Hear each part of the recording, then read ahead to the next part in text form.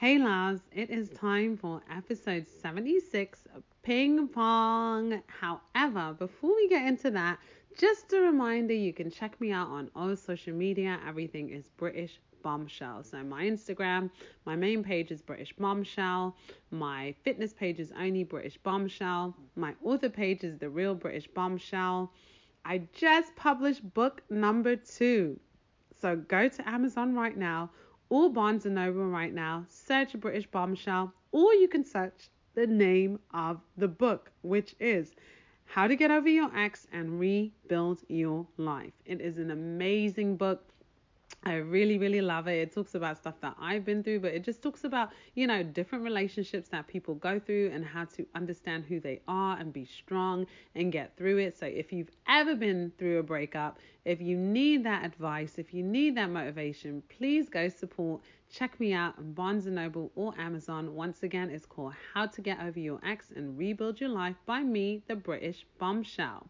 Last thing really quickly, if you guys need personal training, I do online training. You can go right to my website. It is bombshell-fitness.com. Once again, it's bombshell-fitness.com, and you can sign up for personal training there. I do one-on-one. I also do group sessions.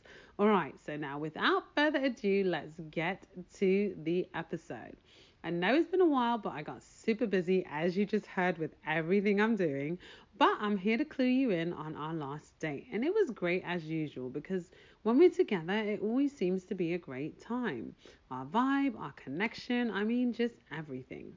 So we went to this cool spot and played ping pong and pool.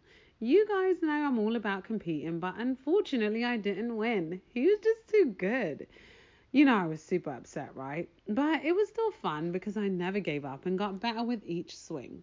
Afterwards, we tried to keep the ball up without falling on the floor, and even though it was a workout, we managed to keep it alive for over a minute. We were both proud of that accomplishment because it was difficult to do. After that, we went to play pool.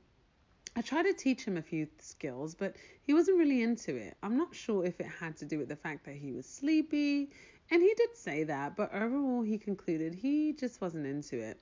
That was a bit saddening for me, but it's okay because we don't have to like everything each other likes. I wish he would have liked it though, but it's cool. Oh wait, I forgot to mention the most important thing of the night. I received a phone call back from a producer from a show I applied to, and they said that the producers of a major network saw my footage and loved it. She was going to send me over a huge email that I would have to fill out and also take pictures of the outfits I plan to wear. I was so excited, and even more excited because he was with me. He was super proud of me, and it made the night even more smooth. I honestly couldn't wait to get home so that I could take the pictures of all the outfits he and I planned. There was one issue that I had, and that was that the producer told me that I needed to clean up my social media. She said that I should think of removing anything a 6-year-old child wouldn't be okay seeing. I was panicking now because I knew that I had posts from years ago that I needed to delete. Even though I've never posted any naked pics or anything, I figured some of my posts were seductive and could be taken out of context. I talked about my concerns and the daunting task ahead of me with him, and he started helping me with one of my pages immediately. I really appreciated him doing that, and after 3 nights of staying up until 5 a.m. and getting limited sleep, my social media cleansing was complete, and I felt successful. It was all worth it too because I will be on that network show real soon. So make sure to read the next few episodes because I'll definitely report back to you on how it went. Okay, back to the date. After the game room, we went to eat. The restaurant was nice and the food was pretty good. We had great conversation and continued to grow with one another. The only thing I regretted from that night was not being able to be intimate with him. Our sexual chemistry was truly at an all-time high, and the way he kissed me and held me had me so open.